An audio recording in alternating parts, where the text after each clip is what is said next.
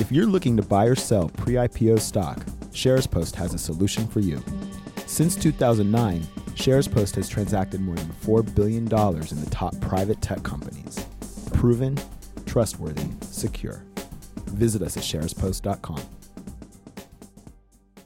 Coming up on equity, Walmart outmaneuvers Amazon. Robinhood is worth a ton of money for some reason. Dropbox reports its first ever quarterly earnings, and MoviePass is not doing so well.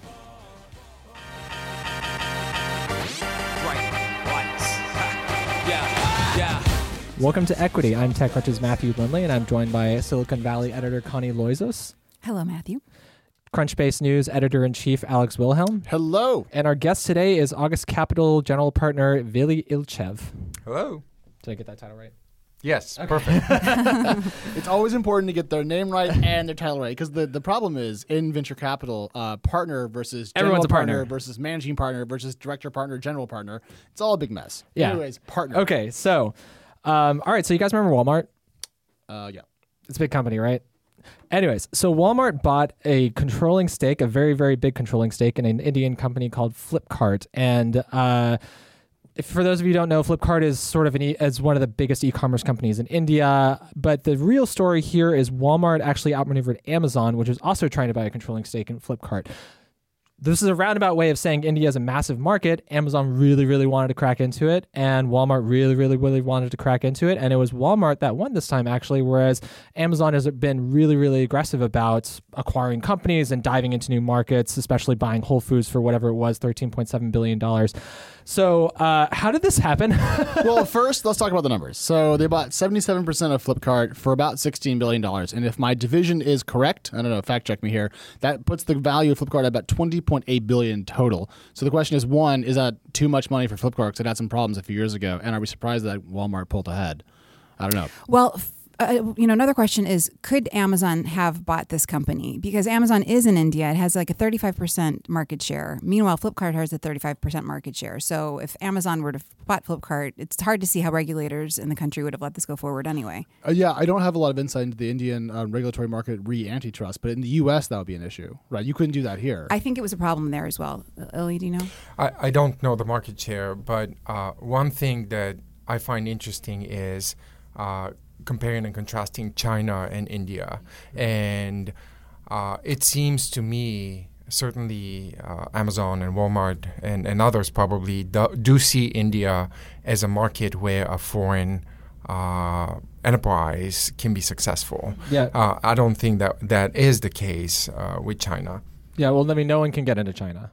Right. Not even Google or Facebook can get into China. Alibaba just has a sort of vice grip over e-commerce in that country. And if you believe that, then, with 1 billion people, 20 billion to pay $20 billion for potentially the winner in the market, it may be expensive today, but we may look at it 3 years from now and think that was an amazing bargain. And e-commerce in India, I think right now is worth about $30 billion. And I've read maybe a Morgan Stanley report that said it's going to be something like $200 billion in maybe 10 years. So it's huge. I mean, the opportunities you're saying. So really what they've done is buy an option on the future growth of the Indian e-commerce market as opposed to buying an operating business today that's very valuable. Well, no doubt. No doubt. I mean, we may be looking back 10 years from now, if that's the case. I mean, honestly, it may even be the case that it goes faster than that because technology is wildly unpredictable. 5 years ago, we would never thought that we'd have a computer talking to a customer service agent on the other end. Don't make Google jokes. They're banned. No, that wasn't a joke. That was a terrifying reality we're in now. But yeah, I mean, Flipkart, they raised something billion dollars? I think it was $7.3 billion total life of the company. And just as a little bit of background context, they were valued at $15 billion in 2015. But then both T. Rowe Price and Morgan Stanley lowered their expected valuations for the firm. So there was a bit of turbulence over the last couple of years, and what Flipkart was worth was kind of an open question, which makes the acquisition price more interesting. But I mean, it's sort of similar to what Vili said, which is there are 2 or 3 green markets left for e-commerce in the world. China is pretty much locked down. You can't get in there. There's Africa. In Africa, there's just not a lot of infrastructure, and so much e-commerce, quote unquote, happens on like WhatsApp and Instagram and things like that. And then there's India, where you have companies like Xiaomi coming in and getting massive adoption, where the smartphone market is starting to pick up a lot of speed, and you're starting to see a lot of deployment of wireless networks. Things are speeding up really quickly, and that's where you want to be right now. If you're really gunning for maximum growth, that's the option. It's smart, but Walmart's investors didn't seem to be completely convinced. They had, I think $6.8 billion in cash on hand as of January, and they're taking on debt to fund this transaction. And I think they're sort of feeling a little bit conflicted about its global domination plans. Well, I think duking it out in another market, paying a big price to go fight Amazon, and now in India. It shows that Walmart is willing to put up a fight, but the struggle is there. The loss in market share is there, and I'm not sure spending $20 million to acquire market share in India is particularly encouraging. It may turn out to be a good thing for Walmart, but there's nothing to cheer about right now. Amazon, to your point, has 35% market share in India. So, I mean, and Walmart has made some surprisingly agile moves in the past couple of years, right? They bought Jet or Mark Lore, depending on who you talk to. Yeah, that's my question. What did they actually buy? There was an operating unit or a single they person? bought Bonobos. They bought a lot of. That's true. They've bought a lot of brands. They're playing the SKU game. Amazon is playing playing the sort of volume game. Walmart's playing the SKU game, and. Where else would you go other than a market where you can sort of flood it with a ton of options? Say this is, you can literally buy whatever you want. And I mean, they've already, I think earlier this year, or maybe last year, they partnered with JD.com, or they've struck a relationship with Rakuten. I think they're selling their ebooks here, and Rakuten is meanwhile helping them with their online grocery strategy in Japan. So this is certainly a company that's wants to be everywhere it can be. I think they're trying. I think you have to give them credit that they're aggressively trying to compete. I'm not sure we can say the same thing about Target. I haven't seen a stock price of Target. Great point. But my guess is Walmart is doing better than Target. Tell me, maybe I'm wrong. I don't know. Target is not good. But here's a data point. So last September 2017, Amazon said it would invest about $5 billion into the Indian market, and that was around the same time, if I have my dates correct, that SoftBank put money into Flipkart. How much? $1 billion something, right? $1.5 billion, Yeah. but they'd raised 1.4 earlier in the year from Tencent et al. Speaking of China. So they raised a bunch of money, got acquired. Amazon promised a huge investment into the Indian ecosystem. So essentially what we're going to see here is a repeat of the U.S. market, which is Amazon v. Walmart. Walmart trying to catch up in the e-commerce space in India, which I would not have guessed if you'd asked me before this all shook out. That would not have been my approximate interval. But anyways, I'm stoked about it, but I'm curious how much money they're willing to lose, because the U.S. business of Walmart can only float so much losses in the Indian market. Well, how much money did Uber lose in China? $2 billion? Uber doesn't have to make money because it's not a real company. Yet. Yes, no earnings report. Well, one of my favorite aspects of this story was the head of SoftBank, Masayoshi Son, sort of announcing the deal before Walmart had a chance. He was on a call with journalists and investors, and I don't really know how much of a mistake this was, to be honest, or a way to sort of help seal the deal, but he said something like, I think we announced it last night. If not, well, that means I'm just spouting this out. And then apparently he later added a Japanese phrase that equates to oops and said, it's done now. There's no taking it back. Here's the thing, though. You can't make a mistake if you don't give a shit. And you have to bleep that out. I'm sorry, but I had to use the proper word for it. You can't mess up if you don't care. And I don't think he cares. He's walking around with what, like $50 billion left in his $100 billion No, he definitely fund? cares. He's got to return that fund. He would He's not. gotta start Then he chipping would away not be with that. spending so much money on WAG shares if he was going to return that fund. I mean, this is, if you remember, 5 years ago, we were scratching our heads over how Andreessen Horowitz was going to return a $2 billion fund. Well, we still are. In fairness, that still remains to be seen. Coinbase. 10 I think, Groupons. is the idea. Anyways, our guest is not talking right now. You'll note there's a silence in that corner of the office. Not a topic I can touch.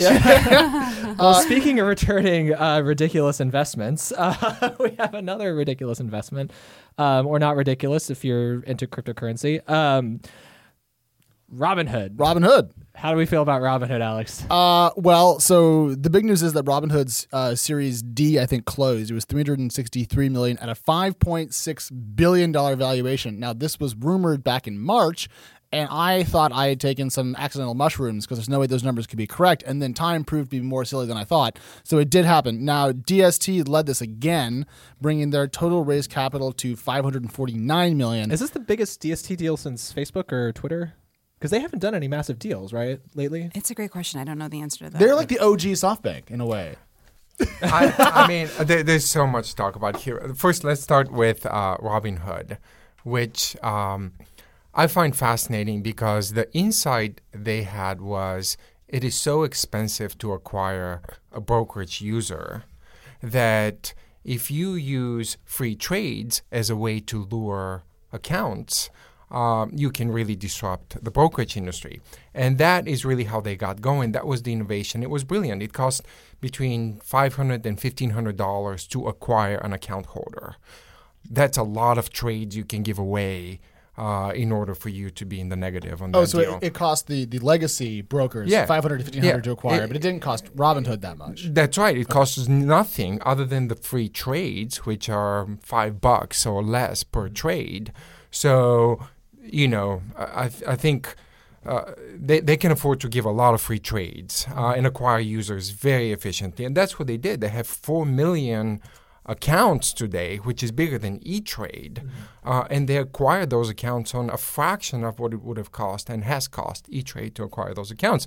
So that is the brilliance. That's the innovation, at least on the marketing side, that they brought to the table. And now what is exciting about them is they are not limiting themselves to being the best broker or the biggest broker. They're saying, let's go build the next Fidelity for millennials and for the online world.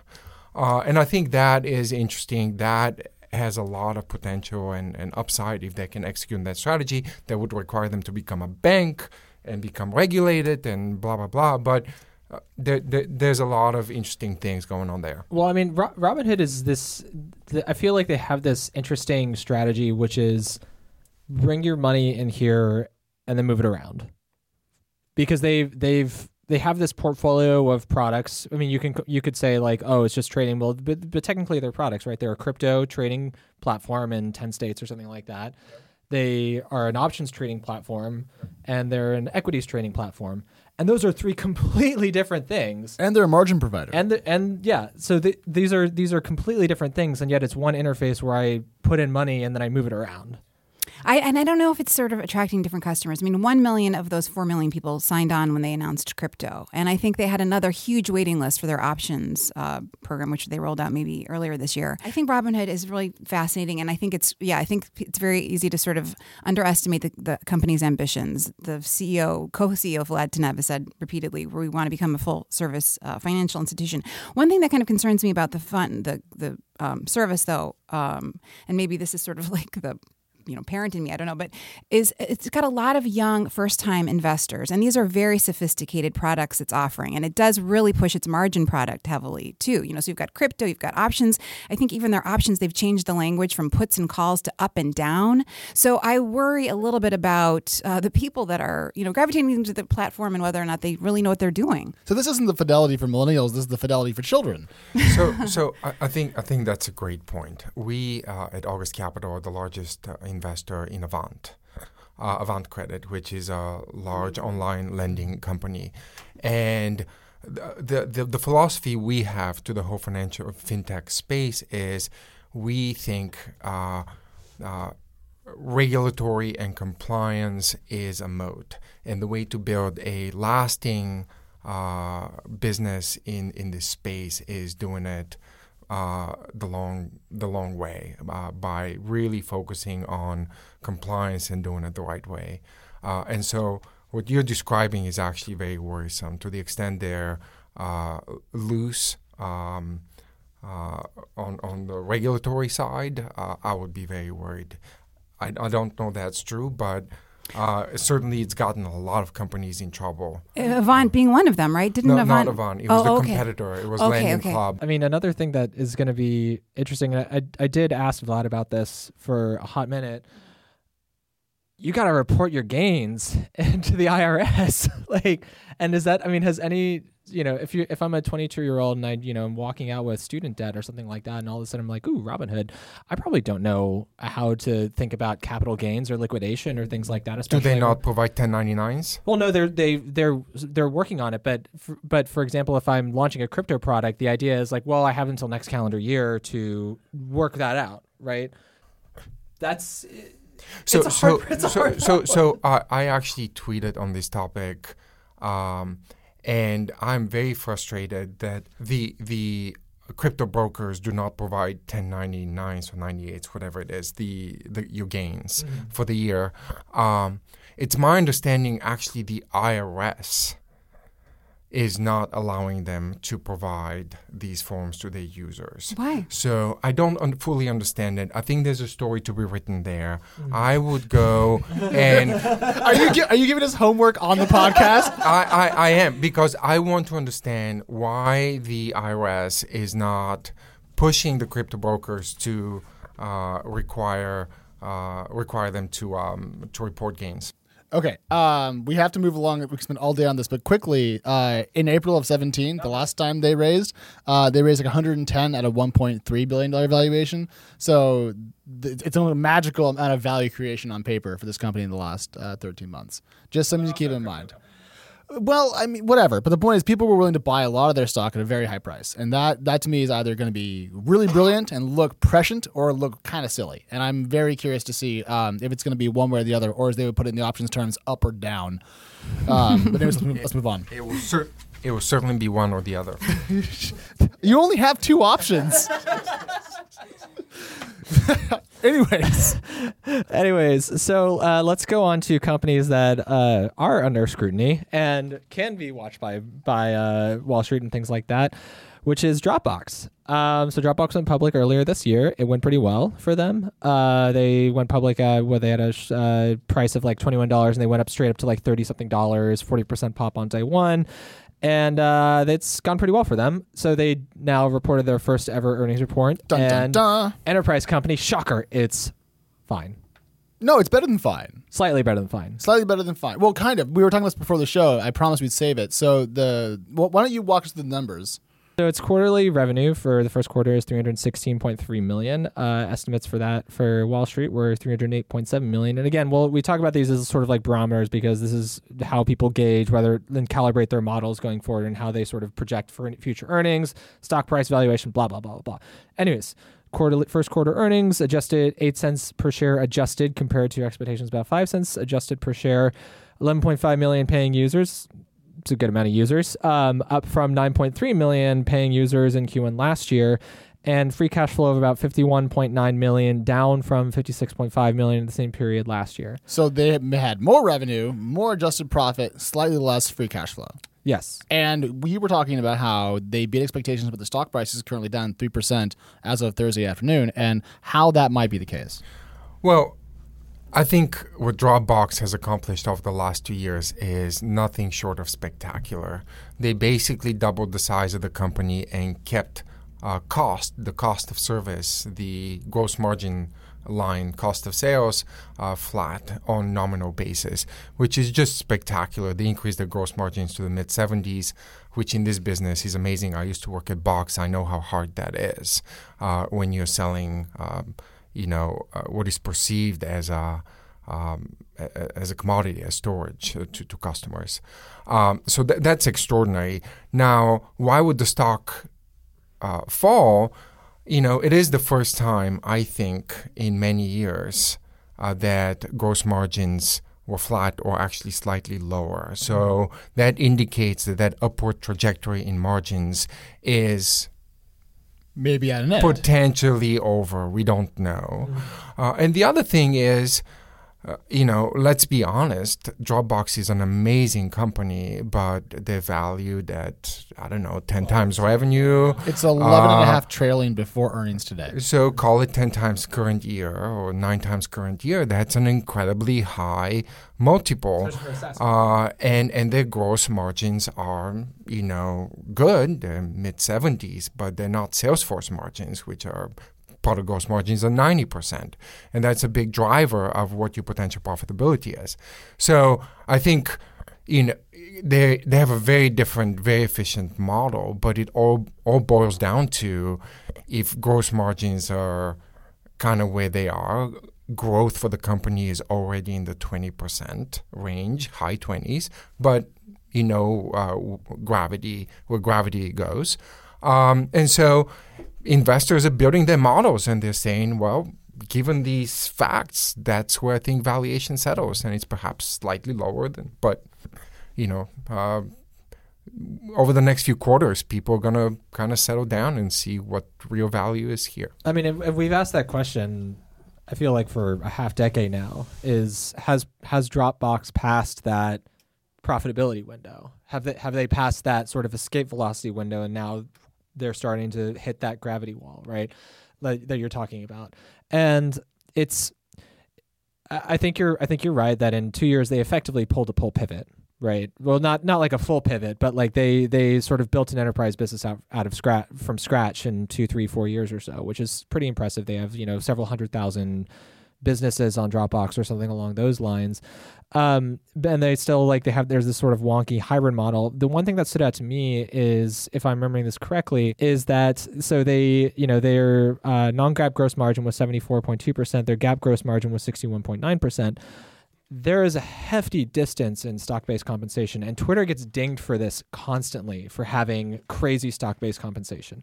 That's totally normal for a company, right? My compensation package, if I'm coming in at like a senior AI machine learning engineer, I expect to make like $3 million, and a company like Google will be like, okay, well, you can have $2 million in stock or something like that, right? But like higher stock those are like, I'm throwing numbers out, right? But a lot of compensation is locked up in stock. That being said, that's a lot. Yeah, I just don't know what else is in that. That's a huge discrepancy in the order of probably $100 million. So I don't know what's driving it. I don't know if there's any amortization of the hardware they buy for their data center, which there should be. I don't know if they back that out. I don't know what else they back. Like, I don't know if the free users are also part of the delta in how they report non-GAAP. So that's a question for me, but point stands, it's expensive in the Valley now. But what Box used to do, at least, was explain to people the actual cost of their free users in their earnings reports. There was a little line item, if you searched for it. It was in there. It absolutely was. It would be great to have that for Dropbox to solve this problem. What they could do for us is tell us more things so we could understand the picture more clearly. Please do that. Non sequitur. Here we go. So moving from companies that are doing very well, and the question is how well they're doing. Here's a company that's not doing well. The ever kind of half-dead MoviePass's parent company is apparently now in even more trouble. And to kind of give you a context for how much trouble Helios and Matheson Analytics is in, their share price is up 93% in the last 3 months, or 72% in the last 5 days, or 22% today. So it's not going well. Lindley, you watch movies. What's going on? I don't watch movies. You don't watch movies. Well, you picked this topic, so you better have something. We have come full circle to this business is too damn good to be true. So we are all the way back in 2003, 2004. I think 2003, 2004, right? So Helios and Matheson had about $15.5 million in cash on hand, plus another $27.9 million in accounts receivable. And the firm says it burns $21.7 million every month, while it charges users $10 a month to see a movie every single day. Add those numbers up, and it's a negative. So that's not a good thing. So they have less than a month of cash on hand. Well, I mean, so the idea here is that, is Helios and Matheson a company that can go a la Elon Musk and go raise a ton of money and say, this business makes sense at scale, we promise.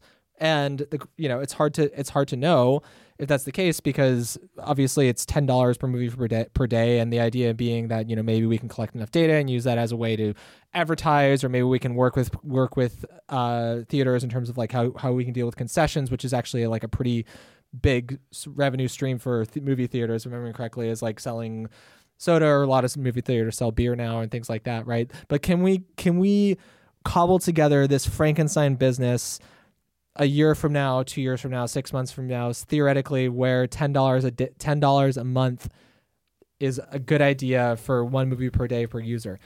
There's so many things that have to fall in place. I mean, that's the problem. You could sort of see this business working, but like for the movie executives hate it because they're like, look, either you're going to condition our users to, want to pay this reduced cost, and then you're going to go out of business, or you're going to become so powerful that you're going to put us out of business. So they don't want to accommodate these guys. Also, they have 19 days worth of cash, though. I don't know, but this 6-month plan, 10-year plan, they don't have enough cash. But to his point, I think I've read, I don't know, but that they have access to, they've said, hundreds of millions of dollars of debt.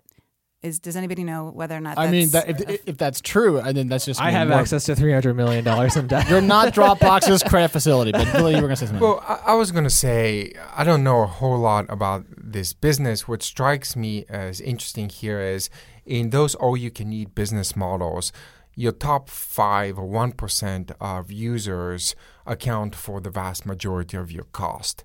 And I don't know how you can build a business without factoring that or somehow limiting your exposure to... In this business, your biggest fans are not your most profitable customers, but your worst customers. Right, and that's a really tough place to be. Right. So they were saying that ideally people would go to the movies once a month, which frankly, like that would make sense, especially on the coast where we're paying like $16.50 for a movie ticket. $16? Where are you going? No, 16, which is a lot. But right to your point, so even if 90% of the people are using the pass once a month, there's that smaller percentage that's going to suck them dry, ostensibly. I mean, it's also there. Obviously, we live in the Silicon Valley bubble of San Francisco, but the movie going experience is changing.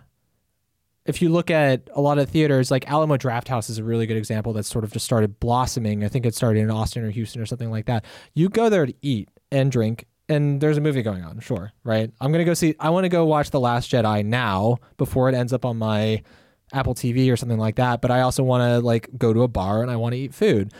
That's like a business model on top of a business model on top of a business model, right? The movie ticketing experience is actually like this sort of underlying platform that you build a restaurant/bar on top of. Now, if I can go every single day, that's great for Alamo Drafthouse, but I don't know if it's a very good thing for the actual film providers that are sort of that are putting these films into Alamo Drafthouse, that are expecting commissions, that are expecting money from these ticket sales and things like that. I don't really know. I mean, I see obviously the company's point that they're trying to re-energize the movie-going audience. I mean, people have stopped going to movies. I haven't been to one since Norm of the North, which I was dragged to. It was about a polar bear fighting off a real estate developer. Please, Excuse people, me? if you haven't seen it, don't see it. Oh God, it was horrible. In any case, so I'm not the target customer, but I absolutely, if it were less expensive, I would maybe be taking my kids more often. I mean, I can see that, but I don't see any way that at $10 a month with no cap, this business will ever make sense. You can't make that math pencil out. And so please, like ClassPass, get over the transition to a more profitable business model that actually has a hope of working. Well, that's in the next 19 days until you run out of cash. Well, that's the problem, right? Is that Netflix is like the only company that can pull off raising their prices. Amazon Prime. Well, and Amazon Prime. Well, shocker, 2 companies that have 100 million plus users locked in. Yeah, right? and Uber via tips. I mean, like some companies can do this at scale, but you have to reach an amazing amount of scale and consumer buy-in and have it. And I don't know what scale is in the movie business. I mean, I think they were trying to get to 5 million people by the end of this year, and they sort of thought they were going to account for like 10% of ticket sales. I also see no benefits to scale in this business. What do you get at the marginal customer level? I don't see the benefits of scale. It's still, each customer still costs you the same amount of money to acquire. The consumption they have still costs you. It's a variable. It's like the better the product, the worse the business. Or you don't get any leverage. The only thing I could see, and I really don't know this stuff at all, but if like AMC, I think has already said that we would never give these guys a cut. But if you do get people into the building, and there's some sort of revenue share there, then I could potentially see it working. Yeah, because I don't go to movies very often, but I have a rule: if I do go, I can buy as much Milk Duds and other junk as I want because I'm there like every 6 months, so whatever. That's a lot more than movie tickets. What would you charge for Movie Pass monthly if Me? you were the CEO of Helios and Mathers? And I wasn't allowed to just shut it down. Oh, Okay. Well, I would throw in 2 tiers. I would say absolutely tiers. Yeah. 3 Yeah, tiers. yeah. 3 tiers: $10 a month for 2 movies, $20 a month for 5, or $50 a month for unlimited. Yeah. I mean, there you go. Now There you go, it makes some MoviePass. sense. You'll have 24 days worth of cash instead, and you know, give it a shot. All right. Well, on that note, we can talk more about see if Helios and Matheson is actually alive next week. So. All right, everyone. We want to say a special thanks to our producer, TechCrunch's own Christopher Gates, our executive producer, Henry Pickavet. Thank you to Katie Roof. Thank you to Matthew Lindley. And thank you to you for leaving us that 5-star iTunes review. That's Equity. We'll see you all next Friday.